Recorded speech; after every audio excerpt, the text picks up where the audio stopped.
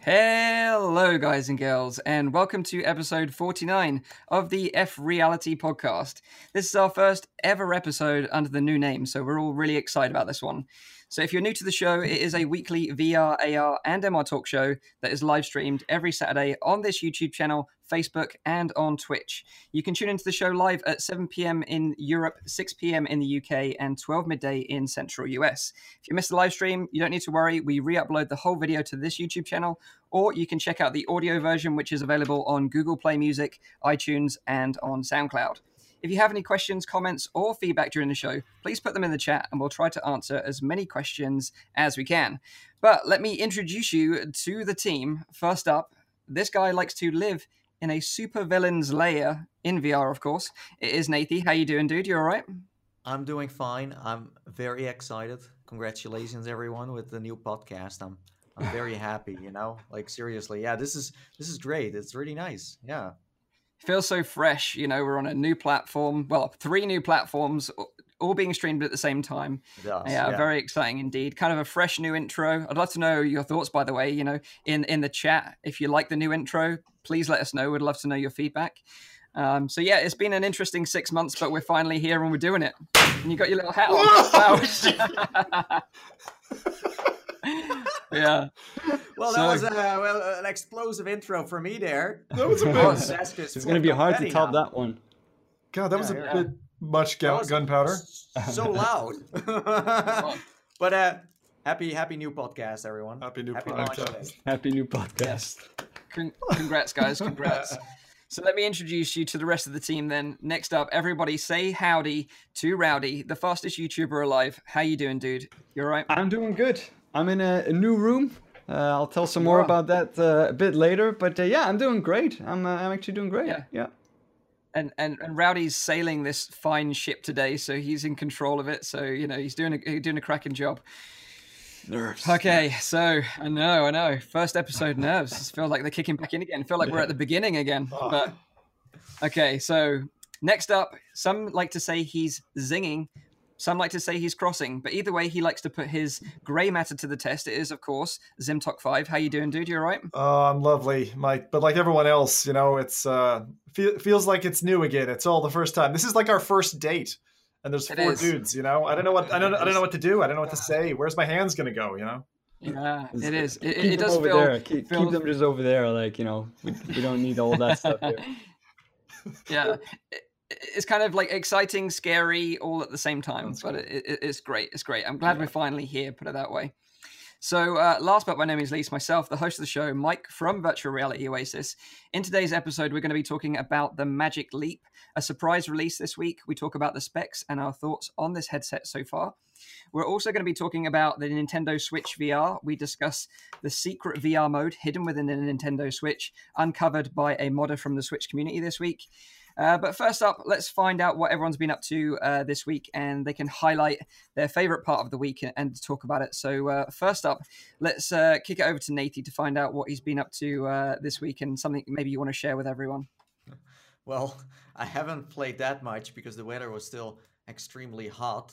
One of the games I wanted to highlight is definitely Rise of the Gunters. Oh, no. Because I played that with Mike. And it was kind of cool because we were fighting against Sixers on Planet Doom. And I don't know, I was kind of into like the Ready Player One like scene in a way. Yeah, it was kind of like an ideal time to play it because the DVD and the Blu-ray just came out. So the kind of hype around it was there again. But it was kind of like, it's a reskin of Gunheart, right? It is. Yeah, the developers of Gunheart made it. It's free, by the way. You can play it on Steam. It's under the Oasis app, as far as I know. If you search for Ready Player One on Steam, you will find it. And you can play it with a friend. It's like a, let's say, 10-15 minute adventure. It's a wave shooter, but then with a little bit of that Ready Player One like sauce over it, where you have like the coins you need to collect, and you have space invaders coming into your screen you need to shoot, and you can power up. You can just beat up as many Sixers as you want. And Nathan, can you turn your volume up a little bit? You're a bit on the quiet side, I think. Hello? But like what Nathan was saying about this experience, the thing with it was that it is only 3 levels, but then again, it is free after all, so you can't really complain. But what I would have liked is more that kind of Ready Player One vibe, because we didn't get to customize our avatar at all. And also, like, by the end, you didn't get like an epic boss fight with like IROC or Sorrento or anything like that. No. It was just like waves of 6s. Once you've completed them, then you finish, you get rewarded with a key. And the interesting thing was that they rewarded us both with a bronze key, but there was no bronze key in Ready Player One. That's true. It was a copper key. You freaking noobs. Didn't know anything. And it's like it's out for like 6 months and it's still in there for some reason. Yeah, exactly. So it was kind of interesting, but it's kind of a bit meh. But it's free after all, so you can't really complain too much. Yeah. So let's find out what Zim's been up to then. What do you want to talk about this week, dude? I have loads, but I'll pick one. Let's see, which one should I pick? I'll go with the one I should go with is actually the game that I mentioned before, because I've changed my rating on it, which is The Walking Dead: Our World. I've been playing feck tons of this AR game to the point where I was out at 2 a.m. hunting zombies in the pitch black, walking into areas I've never been around my locale, just to take down my friend who's in Belgium, because it looked like he was going to try to grab an award. So there's a lot of like competition in the game. You can also build safe houses and your name goes on there, and then you kind of save survivors and bring them back to your safe house. And so, if you're going around your local area, you can get to know other people and you can group up in teams of 25. So that, for me, out of everything I played this week, was the thing that really has really hooked me. And how was that one called? It's a game that I'd recommend others. So it's The Walking Dead: Our World, and it has an AR element to it, which I think is totally throwaway. Just like it's useless, the AR piece. But actually, the base game for people who liked Pokemon Go is actually really good. The way they've got level up, the way you collect weapons, the way you customize your characters, and you kind of form a team, and then the fact that it's got a social platform, and very shortly coming is the ability to actually battle other players directly. Right now, it's a rather indirect method, but that's gripped me more than anything. Like, obviously, you introduced Zing and a few other things that I'd played as well. So there's too much good stuff from this week to pick just one. Do you think The Walking Dead has overtaken Pokemon Go in your eyes then? I mean, for me, I don't find myself pulling Pokemon Go out anymore. And I really like the kind of more recent changes in the last quarter. But right now, social always wins. Social aspect, I've got a team of like 5 people in the area out of a team of about 12 we've got, who are all kind of hardcore at this game and like grinding it together and building, working towards team objectives. For instance, there's an objective, with this particular hero, go out and kill 150 zombies with this particular weapon. So it's kind of like an achievement system, and there's a large grid that comes up. And if you achieve those things as a team, then you all benefit from the result. And then you kind of tier up over time. So that, and the fact that it gives you chat, just like old days of IRC, you can start talking to people, get to know who they are, where they are, and it's great. Like, as I said, even a friend of mine who was here in my location, who's now in Belgium, there's a thing in the game where you can pop a flare and people can teleport to your location and help support you on a central objective. So very good. Check it out. Awesome. Nice. Well, there you go. That is The Walking Dead: Our World, free on iOS. Is it on Android as well? It is. Okay, cool. So Rowdy can join in as well. Excellent. So talking about Rowdy, let's fire it over to you and find out what you've been up to this week. You've been quite busy, but maybe not so much in VR, right? Exactly. I've not been able to play any games. I've not been able to upload any videos, which is very strange for my channel because a lot of people expect me to output like a lot of content. But this week has just been a little bit like too much of everything because I'm in a new room, but I've been doing, not me myself, but I've hired a team to be doing some renovations here. We're actually renovating the entire bathroom, and we're also splitting up the living room. So the room that I usually record in, which is the living room, I usually like move all the tables aside so I can record there. But my girlfriend was kind of getting sick of that, and she said like, why don't we like turn like the living room into 2 rooms, and then we turn one of them in an office and do it that way. So yeah, I'm now sitting in my own virtual reality office. So awesome. Soon this place where I'm at now will be completely built for my own stuff and then my own things. So I won't have to be moving around anymore, which is going to be awesome. I'm really looking forward to that, and hopefully that will be ready in like roughly like a week. So then I'll be back on track. So that room is where the magic is going to happen. Oh, of course. I got a lot of rooms here where magic happens. Okay. Let's move on then. Okay. This week, I actually went back to VR Zone Portal, which is at the Hollywood Bowl at the London O2. I went there last time to check out Mario Kart VR, and this time I went back and I met up with Nathy's manager, David. And of course, we played Mario Kart VR. You know, that thing is a lot of fun. But also, whilst we were there, you know, David, probably watching this live now, is going to contest to all this kind of stuff because it was kind of scary.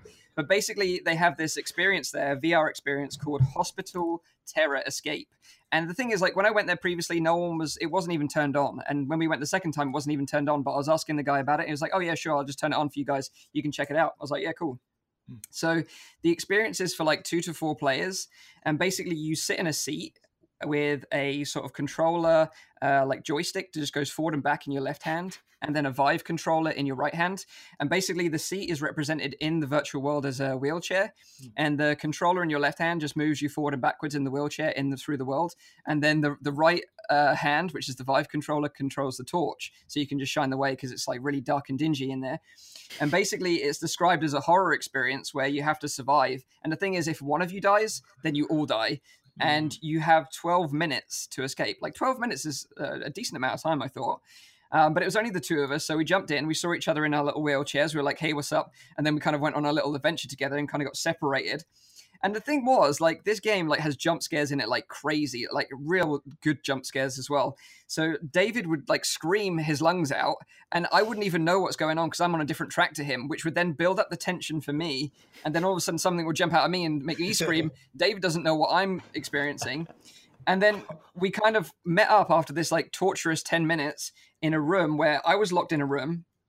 And there was like other people in wheelchairs with like bags over their heads, all like wriggling around, with these 2 like murderers in the middle, pulling out a different weapon out of a bucket each time, deciding which one they choose, like whether it's a saw, a chainsaw, a machete, whatever, and then just killing them one by one towards me. I was like losing my mind at this point because there's like a map behind them where I have to inform David where he needs to go to like navigate a maze in the dark so he can pull a lever to save me.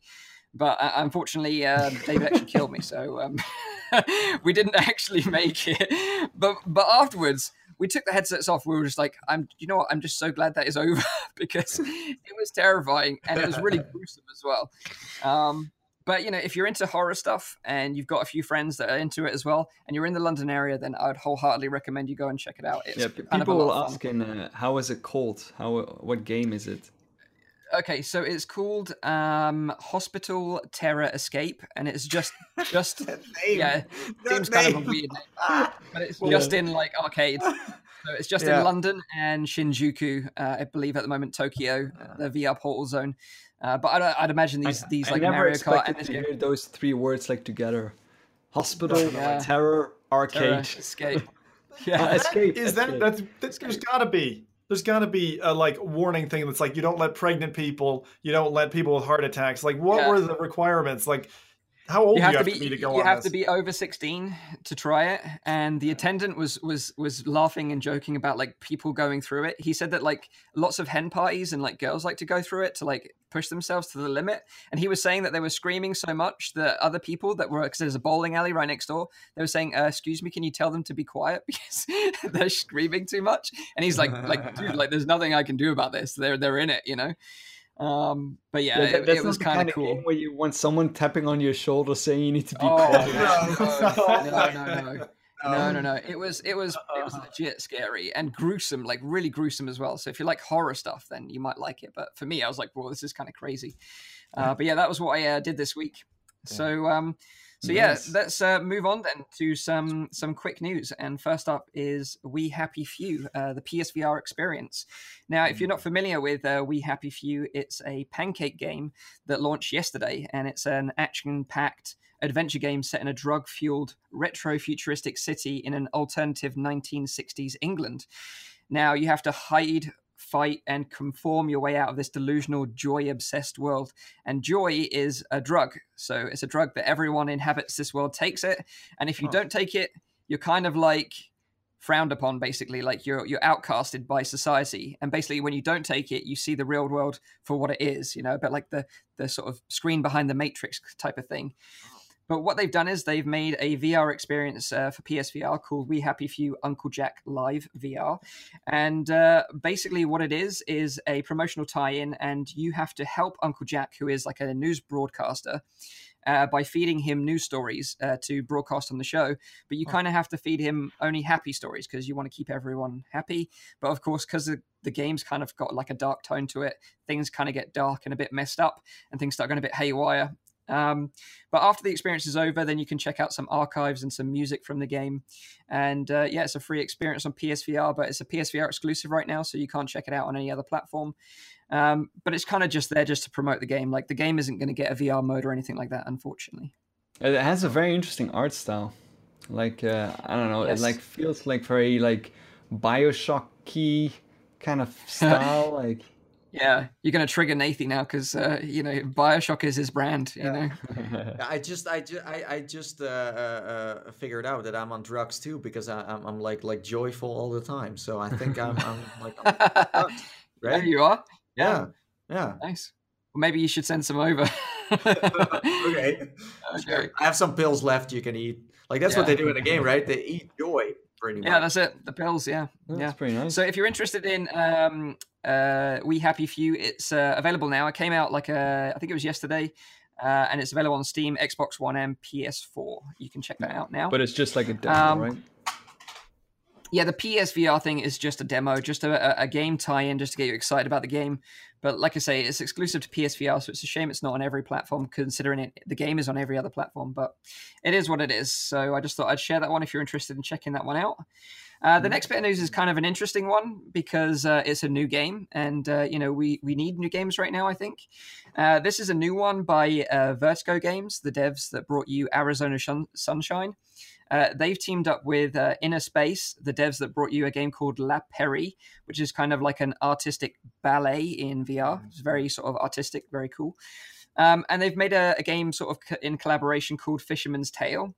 Now, the trailer doesn't really sort of reveal much about the gameplay, but it shows a fisherman in a lighthouse with a model lighthouse, with a model lighthouse in that lighthouse. So it's like Lighthouse Inception. Basically, it's a model within a model within a world within a world.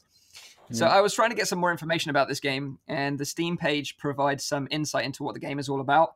They describe it as a mind-bending VR puzzle adventure game in which being turned upside down and inside out is not merely a play on words. And I kind of really like puzzle games in VR. You know, I just recently started playing Static again on PSVR. So that game is so good. I noticed something such a great Static, Mike. That we have to just spend like 2 seconds here to promote Static. If you haven't, like Static, like the Russians would write it, right? Statik. Exactly. And it's so good. I'm not going to tell you much about this game, particularly because Mike hasn't beaten the end of it, and of course I wouldn't spoil it for all of you wonderful folks. But like the box, hands locked together, and it's a thing that you've like once you're in that, and sometimes you get this out of body feeling, like with VR, like Resident Evil 7, when somebody stabs a knife in you, you kind of have this weird like feeling. And when I was playing during the week, the Grand Canyon experience, I was in a canoe basically, and there was water falling. And you know that bit, if you're on like a ride at a theme park and water's coming down, and then you get that feeling like, oh God, and then it's going to pass over you. Like, you get that in VR so many times, and that's one of them, where it's like my hands being locked in this box, like it makes you feel constricted. Great puzzle game. Exactly. And puzzle games work so well in VR. Like, I don't know if you guys have checked out Form as well. Like, that is a fantastic puzzle game in VR.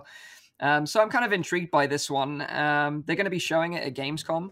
So Nathan and I are going to be there. So hopefully we'll get to check it out. We can tell you what it's all about. I will definitely check it out. We have. I noticed, by the way, that in the last lighthouse on the table, I don't think there's another lighthouse there. Ooh. So how many? So it's only like 3 layers deep, maybe. I don't know. Like, gotta stop somewhere, right? Maybe? I don't know. Yeah. But maybe that's something about the game. I don't know for sure, because I tried zooming in, but I didn't really see it. It's bending my mind already.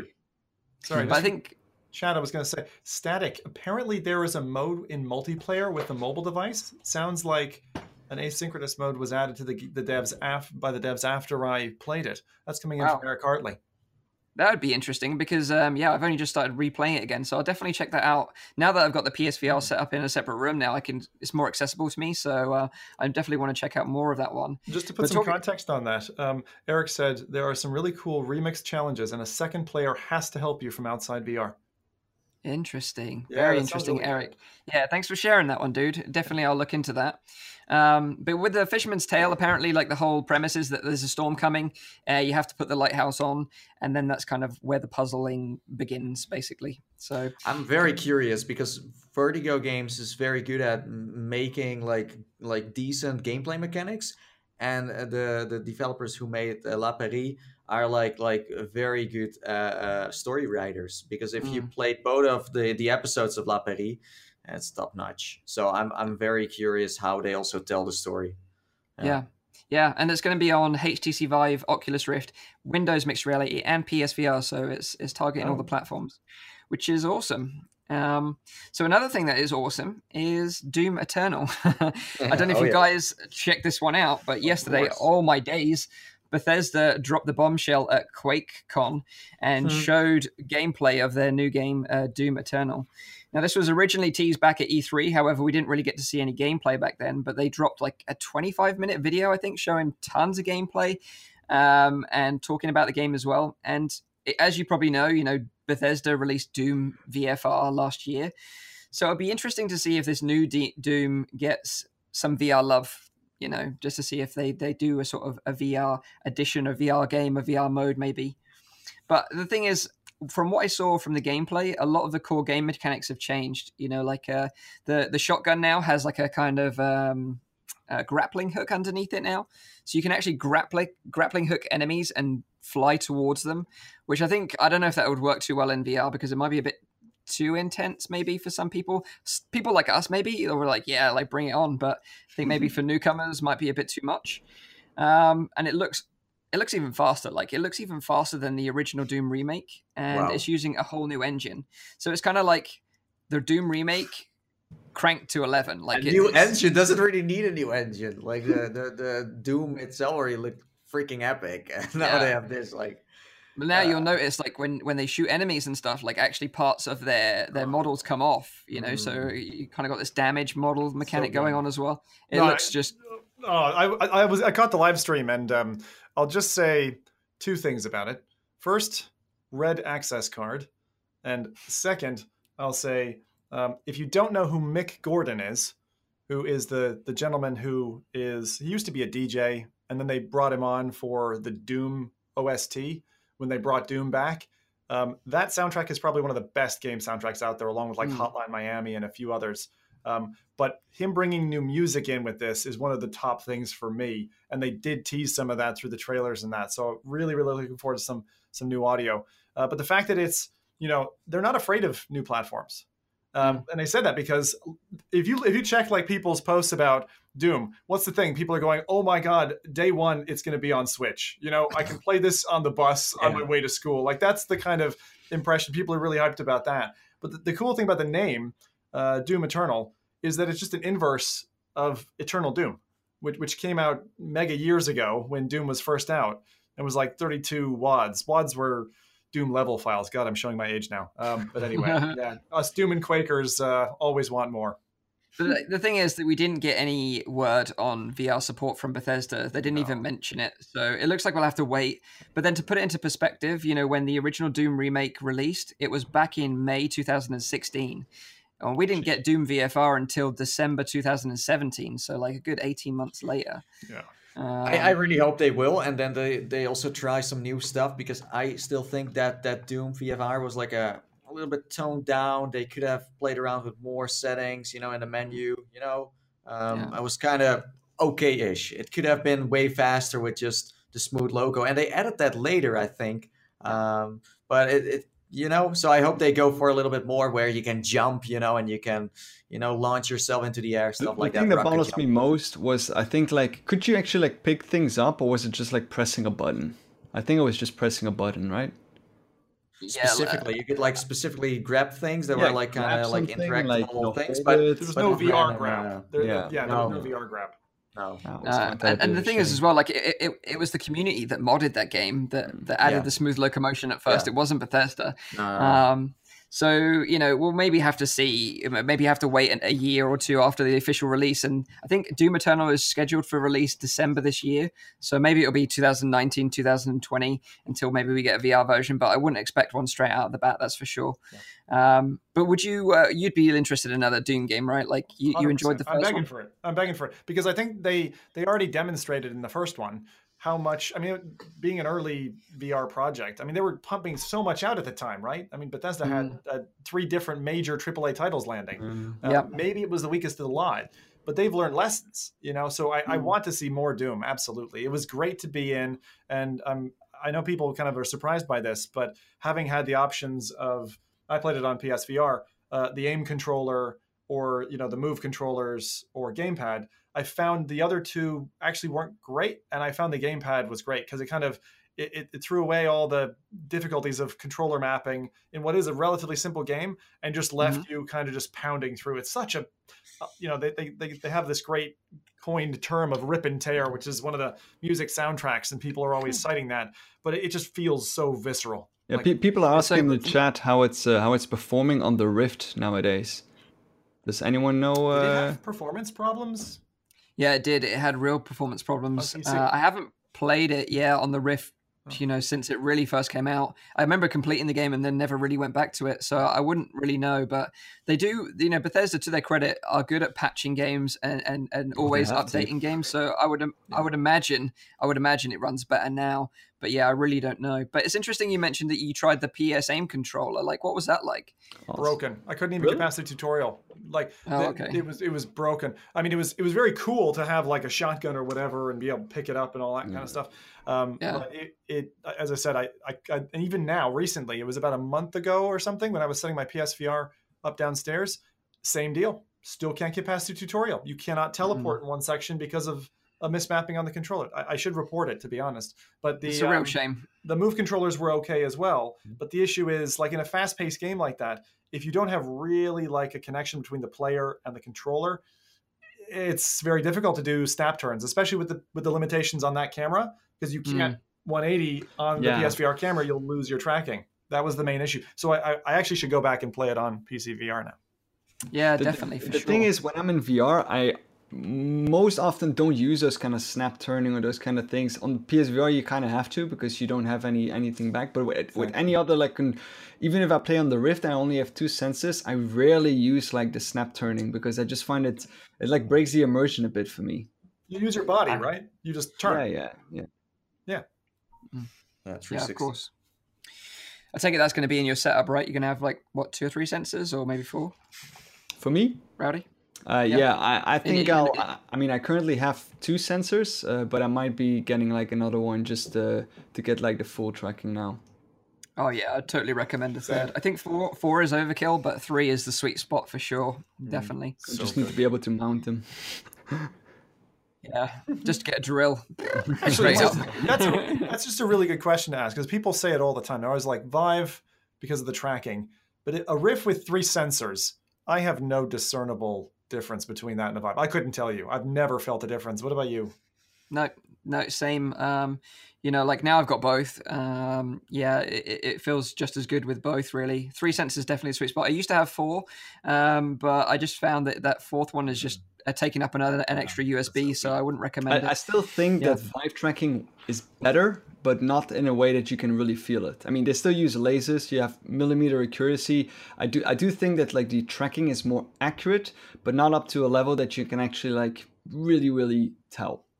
I don't think so. So if you wanna test it, you just play baseball with controllers and then see if someone can catch them in time. Yeah, that's how you test like who's the best one out there. Interesting.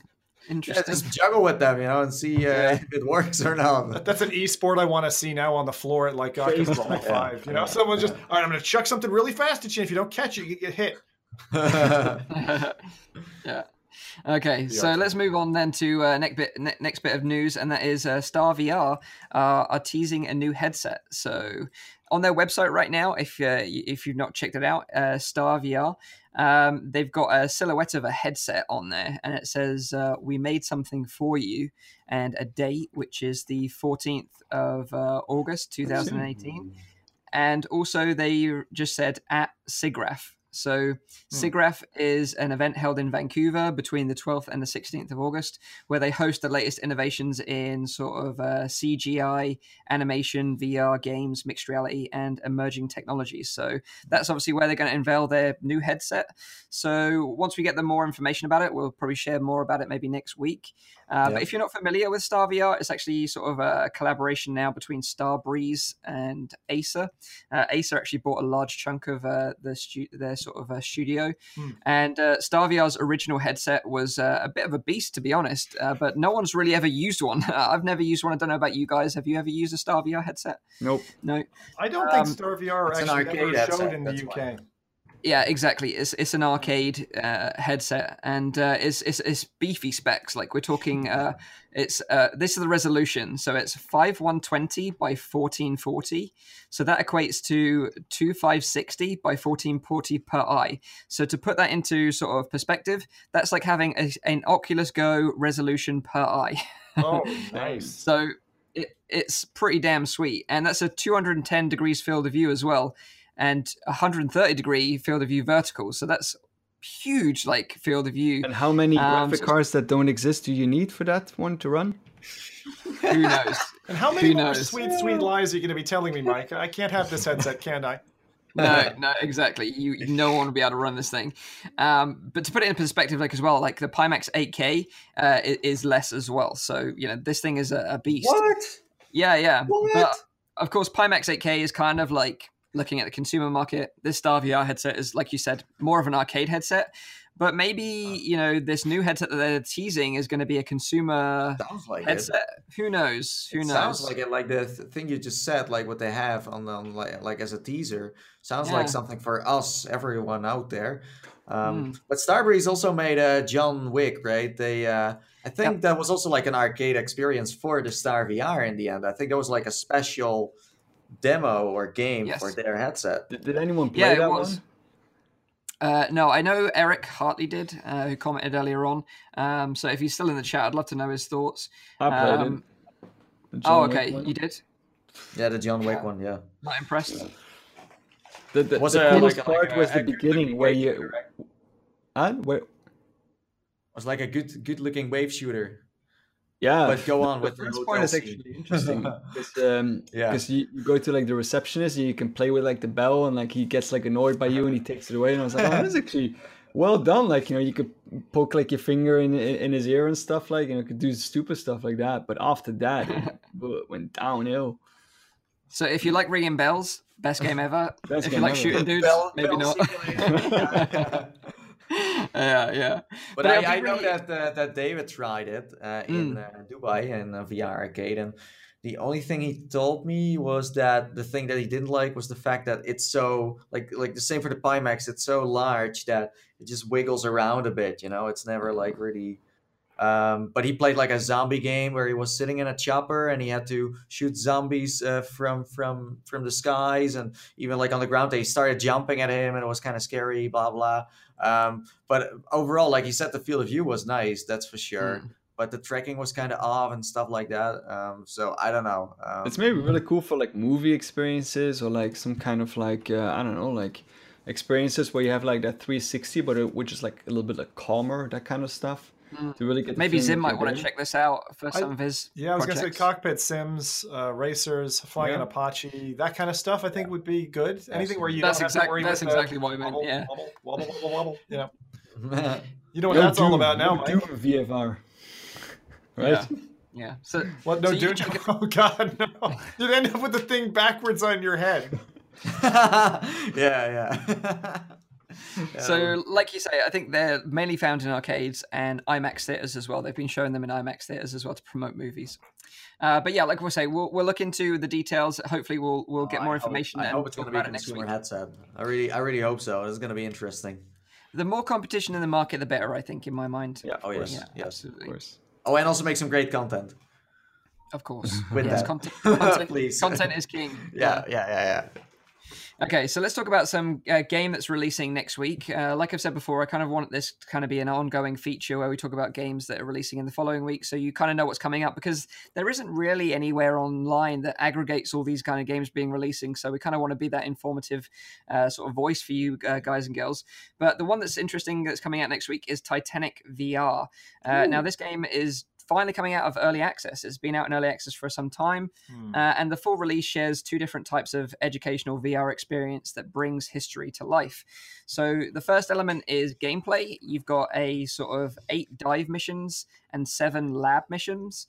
This is kind of where the educational part of the game comes into play, and players are tasked with navigating the wreck in a submersible.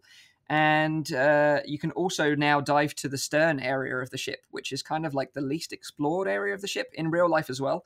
So if you're like a real Titanic enthusiast and you know all about it, then you'll be quite excited about this one, because the stern is really sort of an unexplored area, because I think it's quite dangerous to actually get there in real life.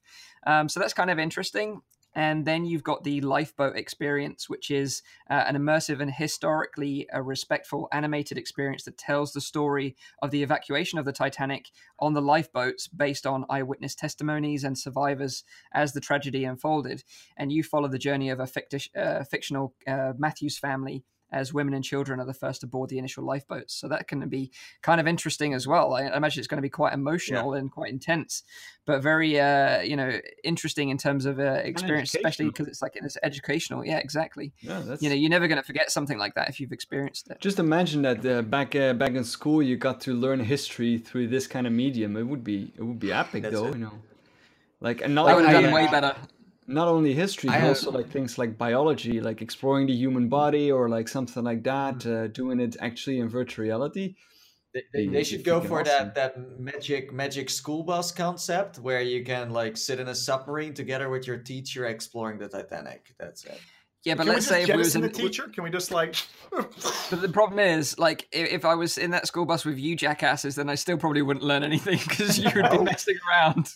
No, the funny thing is, listen, and the funny thing is, we just asked in the chat, like, would you like to be a passenger on the Titanic in VR? And then Watuk answered, no, it sank. Yeah, well, that's true. Yeah, spoiler. Good point. Yeah, good point. So, Zim, you checked this one out because you actually visited the studio that made this, right? How do you read my mind, Mike? You're just the best host in the world, aren't you? Look at that. Mind melt. Yeah. He's like Professor Xavier or whatever, sitting there like the X-Men. I just need to get in his wheelchair. Okay, well, that's a good impression. Make a GIF of that. I will pay you. Yeah, I checked it out. So I was, having met the studio, first I was impressed that they had like 40 people. And then they're like, I can show you this preview of this thing. But what I would take away from it, having played their earlier kind of half of the game, if you want to call it that, the diving one was not what I expected it to be. It was really interesting, being this little divey robot. And then this new piece is like Titanic, the movie, turned into a VR educational experience, as you say. So, gamers probably aren't going to flock to this thing. But for those of us who have been kind of eating VR for some time, I think you'll all agree that there are some things that, from that perspective, educational experience, are almost, as good as, sometimes better than the game experiences. They're very rich, and they're things that you maybe can't do somewhere else. Example, this week, I played something where I was, diving into the womb and looking at my own unborn self. So that I would not have done before when I was playing Tetris and Donkey Kong. And what experience was that? Yeah, so there's a game. I wish I remembered the name of it. It's called Wonderful You. It's available on Rift and Vive, and you get to see like the process of when you're. They actually show like a sea of sperm going by, and then there's an egg, and they show the little baby growing, and then you have like a whole walkthrough of how all the senses develop. But it's done really well, and they don't just kind of like copy cut paste pasti kappa. They actually do each of the senses very well, and there's some visual effects that they do in each of the modules that I had to applaud them for, when I thought I was going to be like, this is just for a bit of entertainment. Wait, so this is about you, so we can see how you got born. Me specifically. Okay. That's interesting, right? Wow. Interesting. Very interesting indeed.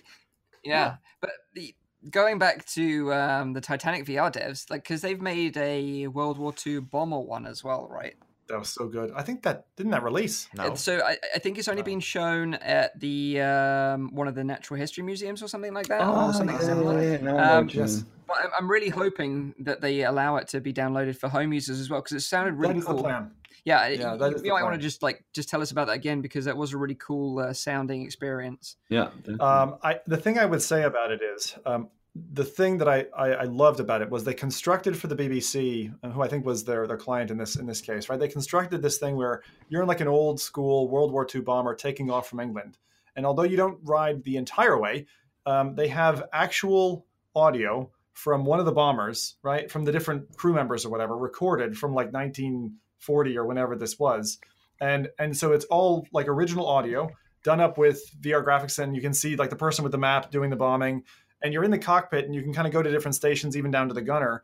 You're flying over Germany. You see the kind of lit up, the gunfire kind of streaming up through the darkness. I mean, that was really nice. But the best part about it for me personally, after you get through this kind of 15-minute kind of, snapshot experience where you're kind of doing these little segments, at the end of it, in the last kind of like 4 minutes, the lead guy, like he's flying home to England, obviously, and he just bursts out in song. And it's so like you're listening to a human who's just come back and didn't die and is going to return to his family, and you hear it in his voice, and the way they did the lighting and the way they did the kind of camaraderie in the cabin, it just feels so like, wow, I'm here. Yeah. And so that was really impressive. Yeah. Awesome. I really hope they release that. I really hope. And if they do, obviously, we'll let you guys and girls know. But if you're interested in checking out Titanic VR, it releases on Thursday, the 16th of August. So next week, it's going to be available on Oculus and Steam VR. On Oculus, it's $10.99 in British pounds, $14.99 in US dollars. Steam VR, it's $11.39 in British pounds. I don't know why it's like a little bit more, but $14.99 in US dollars as well. So you can check that out. So let's swing on to our main topic, and that is Magic Leap. So this week, Magic Leap released their first ever headset, the Magic Leap 1 Creator Edition. And for those that don't know about Magic Leap, it's an augmented reality device similar to that of the Microsoft HoloLens. However, it's looking to push the industry forward with its light field technology, which merges the analog world with the digital world, which is what they're referring to as like spatial computing. That's what they kind of want to use the terminology as spatial computing. So you can just interact with things in your home environment, but it's all there virtually and digitally. So the company and the headset has kind of been surrounded in mystery over the years. We've had snippets of demos here and there. Things have been shown, but that didn't stop any huge investments in the company. They've had over $2 billion in funding, and they've got CEOs from Google, Alibaba, Qualcomm on the board of directors. So it's got some huge name backers behind this, and they had tons of money, and now they've got a really big team developing this headset. And it finally released this week, so you could actually just go out and buy one. Now, the price for this kit is $2,295. Now, the other thing about this headset as well is not only is it kind of expensive, but you can only buy one if you live in the US right now. And the reason for that is because they actually hand deliver this thing to your door, and they actually come into your house and set it up with you and go through a personal setup procedure. So that's kind of interesting. Like, you can't actually just import one, unfortunately. So what do you guys think about that? That's wildly intimate. Is there any other thing that you guys can remember where someone comes to your house and helps you install it? I know a few things, but they're not technology It reminds me of that guy that knocks on your door in Fallout 4. Like a salesman? I'm having reflections of the cable guy. He's setting up the Magic Leap for you. That's the picture I have in my mind now. I don't know why. Although I have to say, like in Belgium and in Holland, I'm pretty sure it's the same. Like, when they come and install the internet, it's always like a guy who comes in with like a box, and then you need to get the router from him, and it's like you can pay extra if you want him to install it, but they always come in and put the box down, because you're not allowed to just put the box down. And do you make him a cup of tea, Rowdy? Like, is this a cultural thing? I'm curious. Are you culturally required to make the dude a cup of tea? No, but I do. Like, for example, like with the builders that I have right now, I do that, you know, like they come in and they spend an entire day here, so I do get them like some breakfast and like some cookies or like, you know, some stuff like that. Free VR demos. I'm not gonna like the guy who comes in to store my internet is like inside for like 5 minutes, puts the box down and plugs in the cable. It's like, would you like a cup of tea? Nah, I don't do that. Okay. No, Rowdy is just feeding his workers because in the end, when everything is finished, he just wants to do that, like move that bus together with them, you know, move that bus, move that bus. And don't forget, I hate people. Yeah, he does. That's true. If you're new to the show, you'll find this out over time.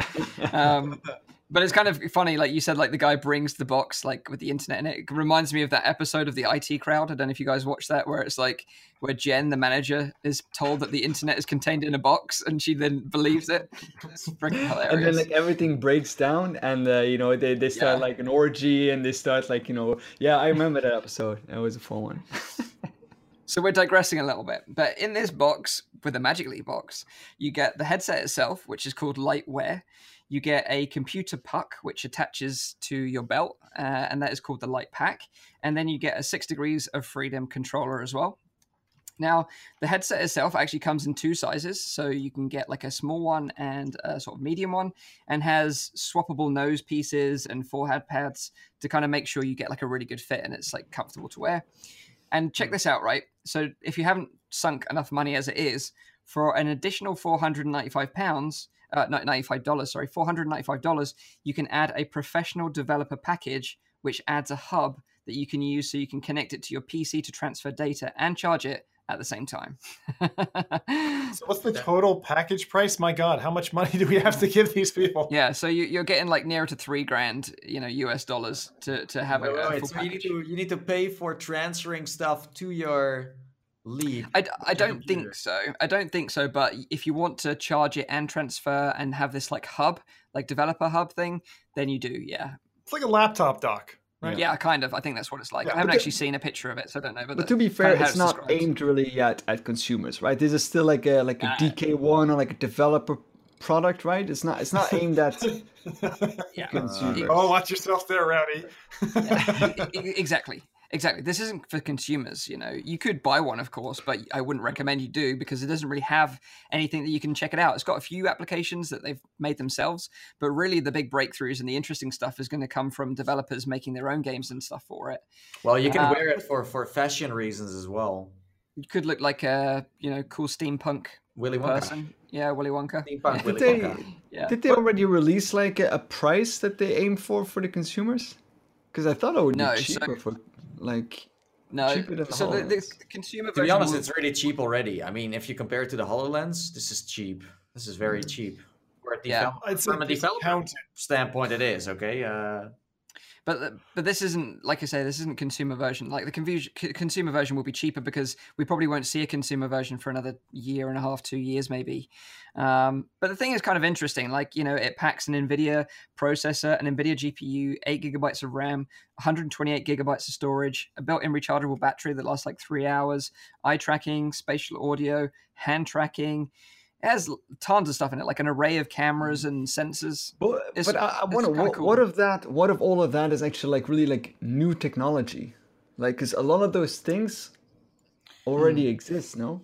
Software. Where is the Magic Leap? Like, you know, Okay, so like the technology is very similar to HoloLens. Like, let's be clear about it, but it does make some advancements. The field of view is a fraction bit wider.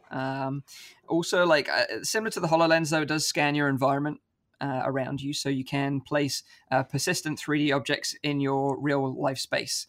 So, like, say for example, you want to put a penguin on your coffee table. If you walk out the room, you come back again, the penguin will still be exactly where you left it. Like it knows it maps it in real time from your actual space. Right? It does. But in terms of like its difference, I don't know. Like, I think the fact it's got way more sensors, you know, it's got like a controller as well, which is kind of different. The reason why I'm asking is because I saw this tweet from I think it was from Road to VR from Ben, and he said basically like the company itself hyped it up a lot by just calling their company Magic Leap. You know, Magic Leap is like it's going to be such a leap forward that you're going to think that it's magic. And I don't see that yet with this device. I don't see that huge leap forward where I think of like, oh wow, this is amazing. If you look at the early trailers that they released for the concept art, so to speak, it's nothing like that. I think it's more about the roadmap and the vision they have for the near future. As a developer, you can now choose, do I want to work with Microsoft for the future or with Magic Leap? You can now choose. The Magic Leap is cheaper than the HoloLens right now. So you have different like tools to work with. And maybe Magic Leap says to developers, listen, in 2-3 years, we have a final product out there, or even longer. Well, Microsoft has different ideas of what they want to do with their HoloLens, you know? So I think it's more about, as a developer, who do I want to stick with right now? And what is their vision? What are the investors doing? Stuff like that. So I think it's more about right now, the tool is there. This is pretty much what they can do for like technology-wise. This is pretty much the limit they can reach, and also for a price that is still fairly cheap. Of course, they will, make a new one. It gets better. It gets more improved. But I think this is the best you can get at this moment. I know one thing for sure. This is the start of the AR wars. Yes. Nicely done. Yeah. Nice plug. From reports of people that have tried it, like such as The Verge and CNET, I watched a lot of their reviews and their hands-on time with it. They all kind of shared some similar sort of critiques of the headset, and that was the field of view, because it's 50 degrees only. So to kind of put it into perspective, the Rift and the Vive have 110 field of view. The Pimax has 210 something like field of view. So 50 degrees field of view is kind of limited. And then what they were saying was that when you see the real world around you and this kind of small limited field of view with kind of 3D objects just popping in and out of that 3D sort of small window, it's kind of breaks the immersion. It's kind of a bit off-putting. I would say stingingly disappointing for anyone who hasn't tried the HoloLens or something equivalent. I mean, the restriction is mega at the moment, but when they finally figure this out technically and get there, what they can do with that, like with objects popping out of walls in your actual space, I can't wait to play a game like that. And especially like horror games, they're gonna kill you. Yeah. The thing that put me off the most with trying, because I tried the HoloLens as well, is just the size of the screen. It's so small. Like it's this really like tiny little thing.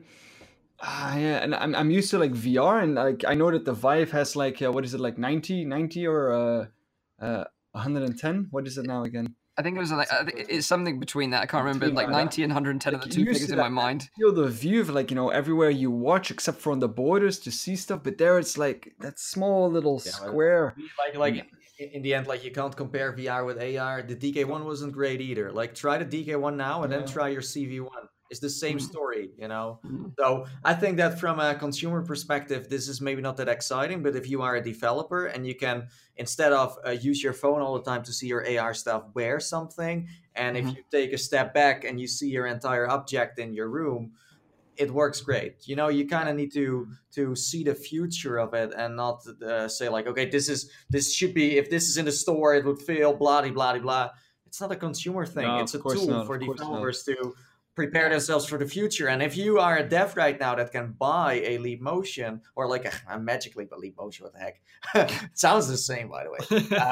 But if you can buy something like that and already start developing something for it, that's great. And then you can kind of like, because if there's a new HoloLens coming out and you already have something for the first one, you can like transfer it. It's the same with the DK1 and the DK2. You made a demo on Oculus Share, wasn't that great. I mean, it's kind of like Pixel Ripped, where you had a demo, wasn't the best thing ever, and now it's like a fun game. So, but that's the guilt trip that I am feeling right now. The thing is $2,000, right? Literally $2,000, and all I can remember now. And Nathan and I both rode this train hard. Right, DK1, DK2 days, the amount of devs who put stuff out that was quality like tasters that were actually great and you actually got to try for free, well, except for the price of the waiting and the headset. But like, if that's going to land with Magic Leap, and I'm guessing there are going to be devs putting some pretty cool stuff out, then, that's a pretty stinging price of entry, but might have to do it. It's one of those things. I'd love you to do it. I'd love you to do it so you can tell us all about it. Yeah, but just like Rowdy says... So cool, huh? It's awesome, totally cool. Like, and despite like the critiques of the people that tried it, like the Verge and CNET, you know, I respect those outlets massively, but you know, like it's still super exciting. You know, like I get it. You know, like Rowdy said, it doesn't feel like a magic leap. It just feels like a magic first step right now. That's kind of where we're at. And like Nathy said, you know, this is the starting block. You know, this is the first product. You know, this is the first generation. 5 to 10 years, like, you know, this technology is going to really like blow your mind away. Yeah, of course. Of course. We'll be looking back on these like you know, goggles and just laughing one day and just thinking what crazy people we were. But yeah, I'm convinced that this is the kind of you know, we're paving the way for the future in terms of VR and AR right now. I think it's very exciting. There's of course a lot of naysayers out there, but of course there always is with new technology. But I think you just gotta, you know, maybe just try it out first, but I'm excited about it for sure. Like, do you remember a time when like sneakers or trainers, whatever you want to call them, were like mostly black and white and boring colors? And then all of a sudden, like, you know, after the millennium struck, like all of a sudden they're colorful. At least Magic Leap's form factor is different and interesting and steampunk. And I know Nathy's a big fan of it. But like, I want to see that with headsets as well. I mean, I'm not saying I necessarily want a bright pink Rift, but I know someone out there does. So it's good to see some of that. That's why it's always so much fun to play with the PlayStation VR, right? I mean, it's sexy in the way it lights up and stuff like that. The goggles actually made me think of the Riddick, the Chronicles of Riddick. Oh yeah, of course, yeah. That's what it made me think of. It was pretty awesome. Good shout.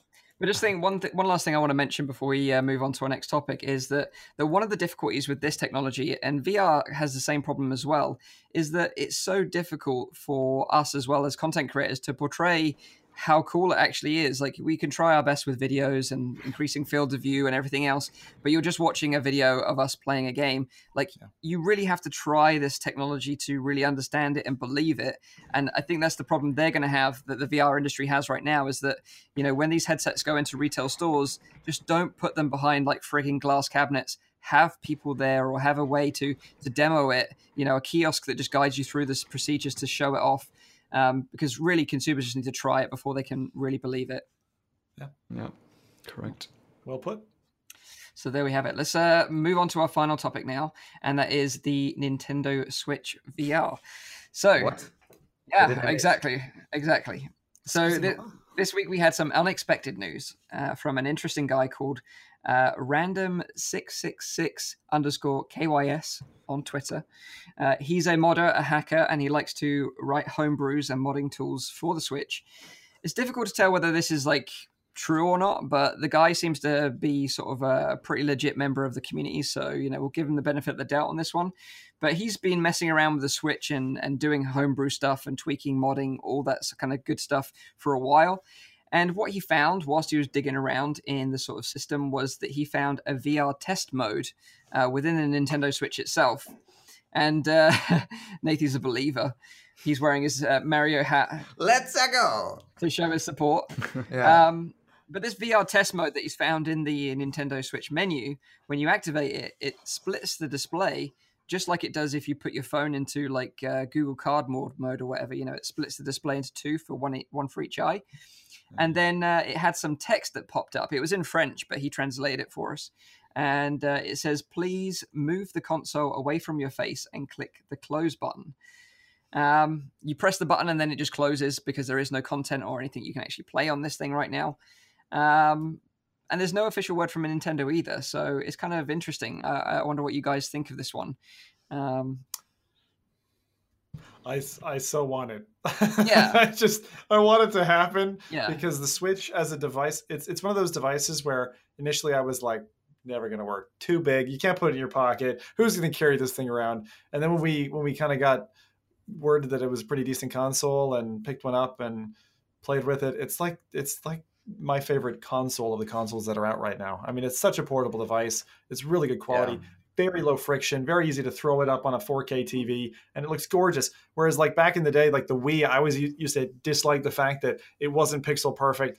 And even with adapter cables, you really couldn't even get to standard def. It was just rough. But this is like, I hope Nintendo is actually doing it, and this guy isn't just pulling the wool over our eyes, because they like doing stuff. But so far they've really said nothing about. I don't think. I don't think it's gonna happen soon. First of all, this Nintendo Switch is way too underpowered to run VR. It doesn't even run like a 4-party Mario Kart game. Yeah, you're right. I mean, it's too 720p. How will that ever? So it's 720p divided by 2 for 2 screens. It's gonna be you're gonna count the pixels, you know. But Nintendo is known for like a fair price of, you know, you buy a handheld, it's cheap. You buy the games aren't that expensive. But if they want to make a headset that works with VR, and I don't think they want to go for a standalone one. They don't go for mobile. I really feel like they want to go for something that is positional tracked, something that can be played in the living room together with people, a party system where you can share the headset. I think maybe it's because it's kind of complicated to do it because they have their own vision on that, and Nintendo is a different company than anyone else. So they might have an idea of how they want to do it and what they want to do, but I don't know. Like, I don't. But they do lo-fi really well. I mean, like we saw that recently with with Nintendo Labo, and they can be creative. Yeah, I agree. Yeah, they can. But it's like they have never been known for, like, you know, really strong hardware. That's absolutely true. But I mean, like they did amazing things with the Wii, and that was built on like the most rubbish like mini PC contents that you could, and they ran it for ages, and it was a killer for them. I mean, I really think they could do it. I think they could do it with the Switch. Just go for something lo-fi, not too graphically intense. It would still be a foothold and a starter for people to get into VR. That's better than something like Google Cardboard. Yeah. So like Rowdy mentioned, the main issue here is the resolution of display, because like the Switch screen is 1280 by 720 pixels and runs at a maximum refresh rate of 60 frames per second. So to put it into perspective, Oculus Go runs at 2560 by 1440. So it's you know, and that boosts up to 72 frames per second. So like I think you're going to have that even higher.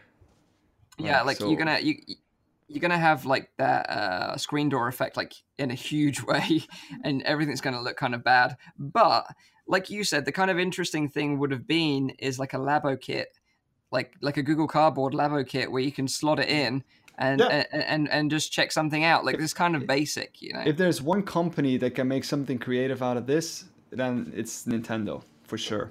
Yeah, if they can do something, and it's gonna sell big time. Us all. What'd you say? Yeah, The difficulty that I think here is that the base component without the controllers of the screen is quite weighty. So if you're going to combine that with cardboard, how sturdy is that going to be on the head, worn? And again, if it's close to your face, how are you going to do the facial interface? And is sweat going to get on the cardboard? Like I kind of feel like they do a Labo project, but with plastic bits. Not cardboard. If they do something VR, I don't think they are going to build something that is like completely standalone. It's gonna be like they did with the Wii, you know, like a strong, you know, a console that you can put somewhere in your living room somewhere, and then like the PlayStation did, you know, with the PSVR, just hook like a PSVR to that, so people can still play Pancake and they can play VR. I don't think they want to sell everyone on VR straight away. They still want to like kind of like sneak it in with their like hardware they already usually like present to everyone. I think. I don't know. Yeah, I think that would be the best option. In terms of in the hardware, you probably could pull it off with the Switch itself because it's got like gyros and accelerometers. You probably could get a 3DoF headset experience anyway, but I just think with the resolution probably isn't ideal. You're going to get a little motion sick, not only of the resolution, but also because it can't really power a VR game in the first place. It's too slow. Like I played Zelda on it. Sometimes like I was looking at 50 frames per second, not 60. If you play with 3-4 people Mario Kart, it has some issues. Like it can't handle that. It's too much for that little device. And then they say like, you can play Rocket League on it. Yeah, I want to play Rocket League on 60 FPS. It's not 60 FPS. It's just like maybe like 45 and then it drops again. So it's a handheld, you know, it's a fun thing, but it's not, it needs to be like somewhere on like a place that never moves and done. It's almost like a laptop. It's also what in the chat on Facebook people are saying. Like Richard Boris says that Nintendo VR is probably for Labo or for the robot experience, and I think that's a pretty good call. That it's indeed like, you know, to extend that kit from a Nintendo Labo a bit more to make it a bit more interesting. It would be a great combination having that Labo stuff, that cardboard stuff with like a VR headset. That's nice. I like that. I have to say, Labo, having just cracked into that the first time this week, surprised me a few ways. Like, I mean, the first thing they have you do when you're assembling it is like a little car, and you slot in bits, and it allows the car to kind of move. What I didn't expect it to have on board was a camera. Like, you can literally move this thing along, and one of the infrared sensors in one of the controllers turns into a forward-facing camera. Wow. That almost looks like it's like a nighttime sensor.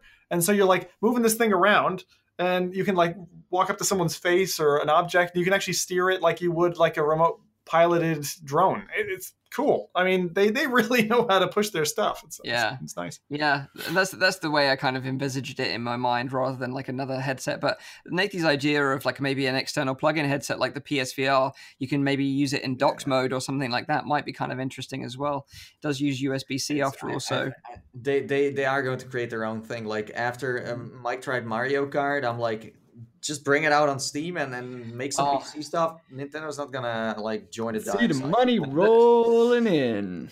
The things I would do to play Mario Kart VR at home, like explain. I think what are the things? Let me ask the chat. What are the things that Mike should do to get Mario Kart in VR? That's what I'll take one for the team. I'll take one for the team for you guys. Yeah, but I would go out and buy a full racing chair and a steering wheel and everything in a heartbeat if they said that they're bringing Mario Kart VR to the home. I would. I feel like the circle is just not complete yet.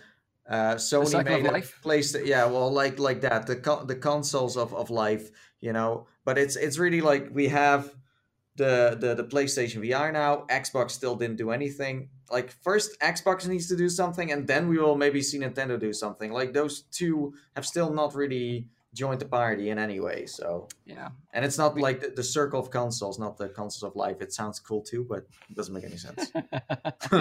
Okay, so that is the end of this week's show. So if you've got any questions, maybe just chuck them in the chat. Yeah, you can answer some questions and then we'll wrap it up. Yeah, we have already like a few good suggestions for you as well, Mike. Paradise Decay says wear a wig. Yeah, I like that. Why don't you just buy Nintendo and then license it to Steam? So. That sounds like a great idea. Yeah. I can imagine you doing that. Just get my wallet out. Yeah. There you go. That YouTube money. Yeah. YouTube money. Cool. Well, it's been a good first episode, hasn't it, lads? I mean, this is the start of an era for us, and more to come. Yeah, very cool. Like, you know, very exciting to start our brand new show, you know, brand new platforms, you know, streaming to Twitch as well and Facebook, which is a first for us. So, you know, it'd be really interesting to see if we've got like a group of people watching over there. Love for you to get involved, and, you know, you can check out the audio version as well. But I'll just stick the reminders up now, and then we can maybe answer a couple more questions before we finally say goodbye. But just a reminder, you know, we stream this live every Saturday on the YouTube channel, Twitch and Facebook, live at 7 p.m. in Europe, 6 p.m. in the UK, 12 midday in Central US. If you missed the live stream, don't worry. We take it down and then we re-upload the whole show with like the best possible audio, so you can hear our lovely dulcet tones. Or you can just check out the audio-only version, which is available on Google Play Music, iTunes, and on SoundCloud. So, yeah, if you've got any questions, chuck them in now, and then before we say goodbye. Lots of people are saying, fantastic re-debut, gentlemen. Good first episode. Congrats, and hopefully catching more. You guys are going to rock it. Congrats on the new format. Really great recap of news and impressions. 10 out of 10. So, yeah, guys, thank you for the feedback. Yes. Appreciate it. Appreciate that a lot. We got another suggestion from Mike, by the way, really quickly. Okay. William says, Mike, walk into a psychologist's office wearing only plastic wrap so they can clearly see your nuts. Wow. Okay. Well, I would do that for you guys and girls. I would if Nintendo said, "Look, we will bring this home." If Mike does this, then I would do it for you. I would do it for you. I think Nintendo's now gonna do it because they they want to see you suffer a bit on like. They want to see my nuts, apparently. So Nintendo's directly listening. There was one question here in chat on YouTube. Chris Cox asks, "Did you talk about Electronauts last week?" Yes, we said it was releasing last week, but we haven't talked about it anymore. We will be talking about it more maybe next episode because we have some plans to play it this week. So yeah, we'll probably be talking about it more next week for sure. If you're interested, check out all that mess. Right, so we're going to wrap this one up. I hope you guys and girls have enjoyed this one, enjoyed the new format. Thank you so much for the comments and feedback and the support. We love you all. And yeah, have a great week in the metaverse, and we'll see you at the same time next week. So until then, bye-bye for now. Bye-bye. Bye-bye.